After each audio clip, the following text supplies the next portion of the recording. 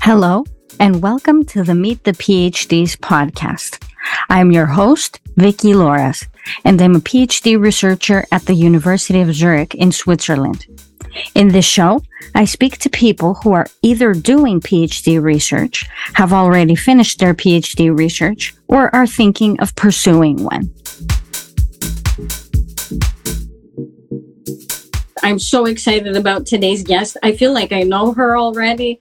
We have never met in person with Holly, but we met here on Instagram and we've been exchanging messages and motivation. And if you're not following her, I really don't know why not. Follow her now.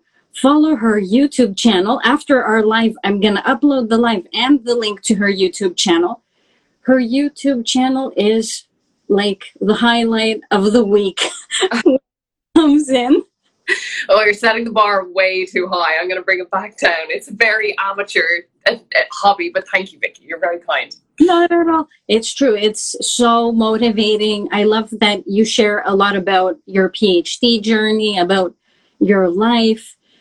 You're not afraid to say, for example, like, I'm not feeling well today, or I'm bored, or this didn't work, because we see all around us this image of perfection, and this is it makes us feel better. And if you're looking for a study buddy, Holly is here for you, because she organizes very often study sessions where she's live on YouTube. You can see her and she's doing Pomodoros. I often join them. They're so motivating. And when I don't join them, I use them on other days. So I can feel like I have Holly with me and all the people who are coming in. Oh, great. Wonderful. Okay, then I'm going to tell you a few things about Holly, her official bio. So Holly Woods is a PhD candidate at All Hallows College, Dublin City University. So she's Irish, but she's living in New York for this year.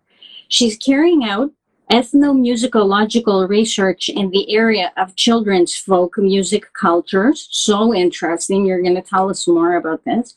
With a focus on the field recordings of Hugh Shields, a prominent music scholar in Ireland during the mid-20th century. Holly is a trained soprano and music educator who combines her PhD studies with academic and health lifestyle content creation. So please follow her. She's amazing. You can find her here on Instagram as well as on YouTube, where she holds live study sessions that I told you about earlier. So cool. And publishes content about studying, all things PhD related, as well as life as a cancer patient.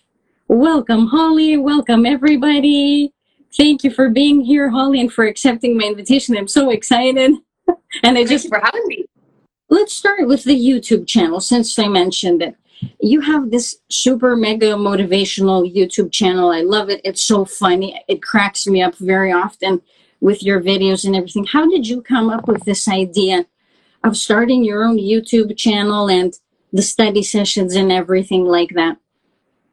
Well, first of all, thanks for having me, Vicky. The YouTube channel, it started during the pandemic, like a lot of other PhD vloggers. I found that I was spending a lot of time at home during the lockdowns, consuming a lot of content, and there were a number of people that I admired, including Kaylin over the Redhead Academic. I'm a big fan of Lucy Kisik's PhD channel, although she's since graduated. And I just started thinking that I wonder, can I do this? I've always enjoyed video content, and I decided that given how much time I had on my hands, my traditional creative outlets as a musician were on pause because of COVID-19, and I really felt like I needed a new hobby to throw myself into. So that's how it began, and it's become a huge hobby of mine. I love it so much. It's really great. And you do all the, the editing by yourself and everything? Yeah, I do. So I really benefited during COVID from an offer that Apple provided to educators. My professional background is as a secondary school music teacher, and when the first lockdown happened and it became apparent that video was going to be a huge part of the online classroom space, Apple offered educators a huge discount on their audio and video production softwares, including Final Cut Pro. So I got this really professional piece of software at a huge discount, and I didn't know at that time that I was going to start a YouTube channel. I just knew that I enjoyed video content. I was going to have to use it as a teacher, and I should probably avail of this deal while I could. So my first initial foray was as a teacher, but then as lockdowns continued and I realized I was consuming a lot of content and really enjoying it, that's when I figured I might try and go beyond just my educational material and see if I can start vlogging as well. Super. That's how it happened with me. Like, I was in the pandemic, I wasn't teaching much, so I hadn't started my PhD yet, so I was looking for other people, and there wasn't a lot of stuff yet, apart from the few people that you mentioned. And then one day YouTube recommended your channel to me, and I was like, oh my God, yeah, you PhD. And then I saw how you're so funny, you're so amazing. I don't know, all the great adjectives fit with you. So I'm very happy that you started a YouTube channel. It's absolutely amazing. How do you get ideas? Like, do you have a list of ideas that I want to do this, this, and this? Do you make them up as you go? Do people ask you? That's a good question. I think when I was first starting out, I was, my audience was very small, and I was really doing it as a passion project for myself. So the ideas for the videos were just born out of my daily experiences, because I was still learning the skill of video editing, and there was only so much that I could do. So I really just kind of took topics and experiences as they came. I did take inspiration from other vloggers and tried to put my own spin on certain topics. Now that I've been doing it for over a year now, I am starting to get a little bit more strategic with my ideas. Ultimately, my aim with the channel is to entertain, obviously, because I do make a lot of tongue-in-cheek content, and I do enjoy the silly side of life, but I do want it to be ultimately of value and of a high quality value to other PhD students. So I am becoming more strategic with my content, with my ideas, and I'm looking to other content creators for what they've created in the past, but I'm also keeping an eye on trends as and when they occur during, academic discussions online, and that makes things exciting. It keeps it fresh, because I could be planning one thing, but then something happens, and I realize that it might be an interesting piece of content to make. So there's a variety of sources that I pull from, and I just do it as and when it seems to be the right time. Super. And you're so helpful also with your videos, because you explain, for example, how you use tools like Notion that I had no idea about, and I learned from you. So that was great. A lot of everything is great, and I'm not exaggerating. Super, very good. So there's a question in the chat box that says, what's your favorite children's folk song? Oh, that's a great question. Oh, I love that question. I'm not sure who asked that. I'm going to back up the chat to see if I can find it. But Carry-ons and kitties. Oh, cute. Well, thank you for the question. My favorite children's folk song, that is a good question. There is a folk song that I found as part of my research. One aspect of my research during the first year of my program was just to gather as many primary sources as possible. And I found this 19th century source, this collection of folk songs that was published by an Irish collector called Patrick Joyce. He included a lot of songs that he learned as a child himself in rural Ireland, which would have, when he was a child, it would have been around the 1840s, 1850s. And there was a folk song that he noted down called I See the Moon. And it's just a really haunting little melody. He describes it as being accompanied by like a circle game, like Ring a Ring a Rosie, or if you've ever played anything like that. And I'm going to sing a little bit of it for you, just because if I'm going to talk about a folk song, you should hear what it sounds like, and I'll just sing a little bit of it. It goes, yeah. I see the moon sees me, God bless the moon, and God bless me. There's grace in the cottage and grace in the hall, and grace of God is over us all. So I'd never heard that melody before, and it just, when I played it on the piano and I sung it, just this idea of children singing it 100 years ago, like in a little circle, I was like, that's the most magical thing ever. So that's my favorite children's folk song. Beautiful. And what a treat that you sang it for us. You have a beautiful voice. I know you're a trained soprano, but I never expected you would sing for us. That's great. Oh, thanks, Vicky. Beautiful. Fun fact here, my family and I, we are huge fans of Irish music because I grew up in Canada, and my dad, in the beginning, before he opened his restaurant, he worked in different hotels and bars and everything. And I'm not sure he's going to tell us because he's inside the chat right now. I think he worked in a hotel where the Irish Rovers came to play music very often. Oh, wow. Yeah. So we love Irish music very much. Beautiful. Thank you, Carry-Ons and Kitties, that you asked that question. Then Holly could sing for us too. And actually that ties in beautifully with my next question. You're studying such a beautiful topic. Like, that's one of the things I see now that I'm doing a PhD. I see that people are doing amazing topics that we haven't even thought of. How did you think of this topic as a PhD, and why did you decide to start one? I suppose my interest in this topic was born out of, firstly, my experiences as an educator. I'm very, very passionate about working with children and celebrating their cultures and the things that they cherish and that are important in their lives. And then as a musician, I've always been exposed to Irish folk music, first through my dad. He's a huge Irish traditional music fan, and we'd always have it playing in the car or in the house. And then as I trained as an educator, I trained in Hungary, and in Hungary they have taken great care and effort.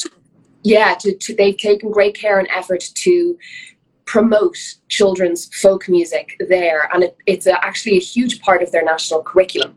And while I was there, it got me thinking about the Irish equivalent. And as my studies progressed, and as I then entered the workforce, started to teach, I realized that there weren't a huge amount of sources of children's folk music that I could draw upon to include in my own lessons and to teach my students. And I thought it would just make a really good research topic down the line. I had no plans to start a PhD when I did, but when COVID happened, I had to take a break from teaching. As you already mentioned, I am a cancer patient, and I was immunocompromised at the time. So there was just this opportunity that presented itself for me to take a break from teaching and maybe go back to school. And because I'd already thought of this as a PhD topic, I started the process of finding an appropriate supervisor. I found one that had also trained in Hungary. She was an Irish lecturer at DCU. And that's how it all started. Wow. Did you stay for a long time in Hungary? How long did you stay there? I was there for 2 full years after I did my undergraduate, but I had actually spent an Erasmus term there during my 3rd year of undergrad. So so 2.5 years in total, and I loved Hungary. It's such a beautiful country, and the people are fantastic, and their music culture is just a cut above the rest. So yeah, it was a wonderful couple of years. Wow, I had no idea about Hungary and music and the curriculum and all that. Very interesting. I've been to Budapest. I loved it for a conference. It was beautiful. Wow, cool. Oh, very good. So if I remember well, now you're doing the PhD and you're teaching a little bit too? Yeah, I teach a little bit online. So I haven't gone back to the classroom since COVID because of a number of factors, my health, my PhD, and now my husband is currently undertaking a fellowship in New York. So my teaching over the last 12 months or so has mostly been online. And I know there's a lot of conversations. About how suitable the online learning space is.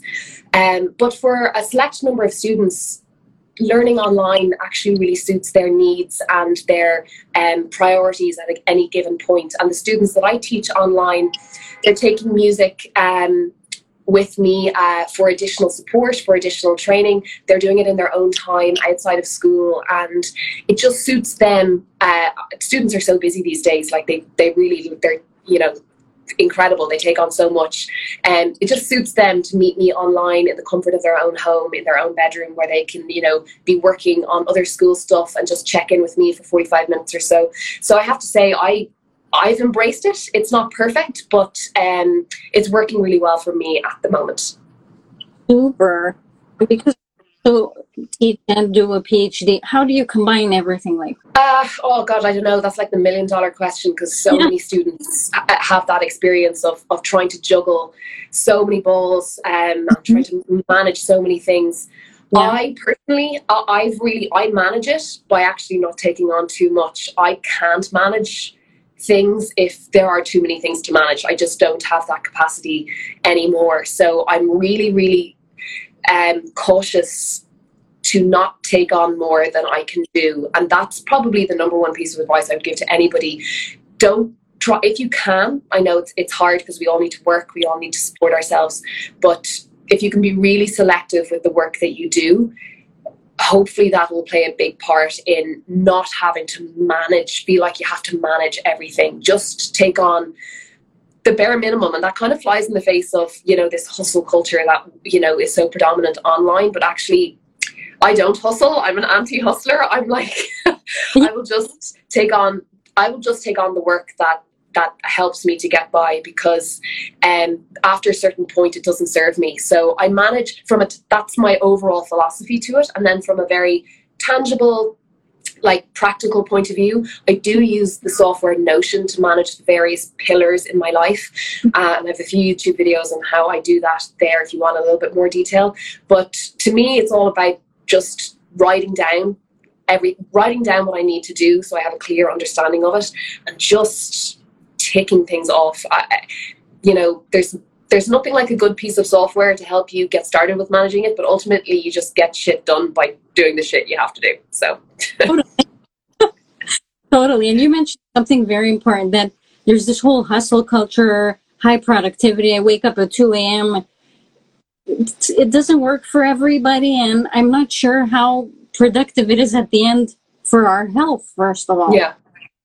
Oh, totally. I think it's very hard during your time as a PhD student or as a graduate student to find that balance, because you're also at that point in your career where you really want to establish a name for yourself. You want to show people what you're capable of, and one way we think we can do that is by taking on so much. But actually, if something is worth doing, it's worth doing well. And with the finite amount of time that we have, it's simply not possible to do everything well if we take on everything. So I have learned that the hard way. I've really driven myself into the ground in the past on more than one occasion, simply because I took on too much. I thought that it was the right thing to do because, hustle, work, try and do more than the next person because, I really have to prove myself. But actually, just takes one or two very well done projects or endeavors to show people what you can do. And that is probably the healthier way to approach it at the end of the day. But we all learn that for ourselves. We all, try and take what we can from our experiences, from the good times and the bad times, and just find a way that works for you and allows you to maintain a good work-life balance. Fantastic. Oh, beautiful. That we should frame that. That's brilliant. Super, very good. Katie says less is more. Katie's your sister, right? Yeah, Katie's my sister. Hey, Katie. Yeah, I actually also, she's great. She actually also, shout out to my sister, she did her PhD. She's my younger sister. And she did her PhD before me, and she did it she's as an immunologist, and her PhD was in immunology, and she got her final dissertation back with no corrections. They were just like, it's perfect. Yeah, she's a genius. My God, Katie, congrats. Yeah. Katie can be a guest too if she wants. Yeah. Yes, and I should say she's a genius, but she also has the best work ethic of anybody I've ever known. She like you don't. So she's obviously incredibly intelligent, but you know, it doesn't matter how intelligent you are if you don't have a good work ethic and if you don't, manage yourself and stay disciplined. Like that's the thing that'll actually take you over the finish line. But yeah, she's the best. We love Katie. So I'm really I love all your posts from New York this year. And how is that working, like with your PhD and everything? It's actually worked out very well. I've realized just because I did a lot of work last year. So I've just finished second year. During my first year, I digitized a lot of the archival material that I had identified because I knew that I would have to study it in more detail down the line. And just with all of the lockdowns that were going on at the same time, it was really important that I had access to this material, even if libraries had to shut down. Super. Incredibly, though, that meant when I made the decision to go to New York with my husband, which was quite a last-minute decision because I had some work commitments in Ireland that I thought I couldn't get. I had to prioritize. Circumstances changed, and I was able to go to New York, and it worked out really well because I had everything that I needed to bring with me. I think one of the strengths of being a humanities-based researcher, although it can be a disadvantage at times, is that I'm not based in a lab. I'm not based in one particular space, and I can work remotely a lot of the time. And so it's been such a joy to be able to continue my PhD research because I really, really enjoy it, but to be able to do so in a brand new city, one of the greatest cities in the world, and even more so after COVID, because we all experienced that sensation of being stuck in our houses, being stuck in our hometowns, and it just feels like a massive privilege to be able to experience a new city, given all the turbulence and turmoil that the world has seen in the last couple of years. So I feel very lucky. Mm-hmm. It's great to see you. Like, I've sent you multiple messages. Oh my God, it's like you've got mail. Yeah. It's I'm like, definitely, I'm just a secondary character. New York is a main character in itself, and I'm just walking around like, wow, buildings are so tall. This is awesome. Great. Oh, fantastic. Yeah, it's us in the humanities, we can practically work from anywhere. So that's our advantage. Let's say that we're not stuck, as you said. Super. Very good. Yeah. And actually, there's a question there in the chat from Paola, and actually it's a really good question. Do you think that living far from the uni impacts on your academic network? This has been on my mind quite a bit because I do think has presented a number of advantages, but disadvantages as well. I'll address the advantages first, and then talk about the fact that I am far away from them. Firstly, by being in a new city, I actually have a new academic network to try and build for myself. And, that's not always the easiest thing to do. You really have to put yourself out there. But I kind of took it upon myself when I got here to find Irish contacts, Irish people who are living in the city, and see if I could get some teaching work with them, see if I could get some academic work with them. And one of the advantages of Ireland being so small is that I found a contact at Columbia University through a mutual Irish friend, and I was able to work with a children's choir that is based out of Columbia University for a number of months as a volunteer. I was their artist in residence, and I never would have had that opportunity if I hadn't come to New York. So it is what you make of it, and you are in charge of that part of your career and your profile. But at the same time, I chose my university for a reason, and I chose my supervisor because of her expertise and of her standing in the Irish musicological community. And, ultimately that is where I would like to be based. And so being away for a year has meant that I haven't been able to integrate myself fully into that world and that community now that it's all gone back in person again. While it was all online, I was able to do it here as well. But the university is making a huge effort to get everything back in person. And while it has been amazing to be in New York, I am glad that it is just a 12-month period, because I can't wait to throw myself back into the Irish scene again once I get home. But I really think that, I'm a glass half full sort of individual, and I try to make the best out of wherever I am. And I think that that's possible if you're not based there for a certain period of time. Vicky, thank you so much for having me. This has been so, so nice. It's always such a pleasure to chat to other PhD students. And my piece of advice, something that's been on my mind right now, there's so much advice that we can give and share with each other. But what's on my mind at the moment is just this idea that the academic world that we perhaps are used to is changing, and it has been changing for a long time.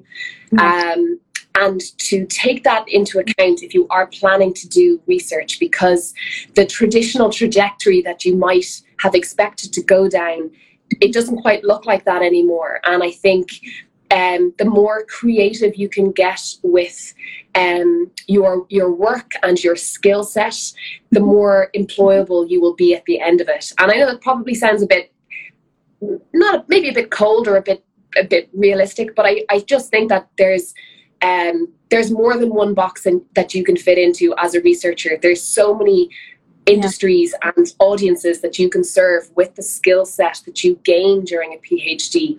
Be that teaching in a public or private sector, be that research in industry or in academia, or be that in a consulting capacity. So I would encourage anybody undertaking a PhD or thinking of taking on a PhD to really enjoy it and enjoy the time you spend at university, but to keep that bigger picture in mind and line yourself up for success by taking into account all the various potential routes that you can take once you've graduated. Mm-hmm. Spectacular. And I have 2 more years, so I will be spending the next 2 to 3 months in New York. We leave in November, and for the next 2 months, I'm combining my PhD research with a work opportunity that I've been given with one of the main choral bodies in Ireland. They're called Sing Ireland, and we're working on a European-wide project which is developing resources for schools and music communities. So I will be trying to manage both of those, and then once I get back into PhD research and once I get back online, I'll be in the archives and I will be writing. So a really nice way to be spending my time, because I really enjoy both. Thank you so much. Otherwise, we will bid you goodbye, and for sure we'll have her again. Right, Holly? That sounds great. Thank you so much, Vicky. Thank you all for listening to the Meet the PhDs podcast. Subscribe on all available podcast platforms so you can be notified every time there's a new episode. See you next time.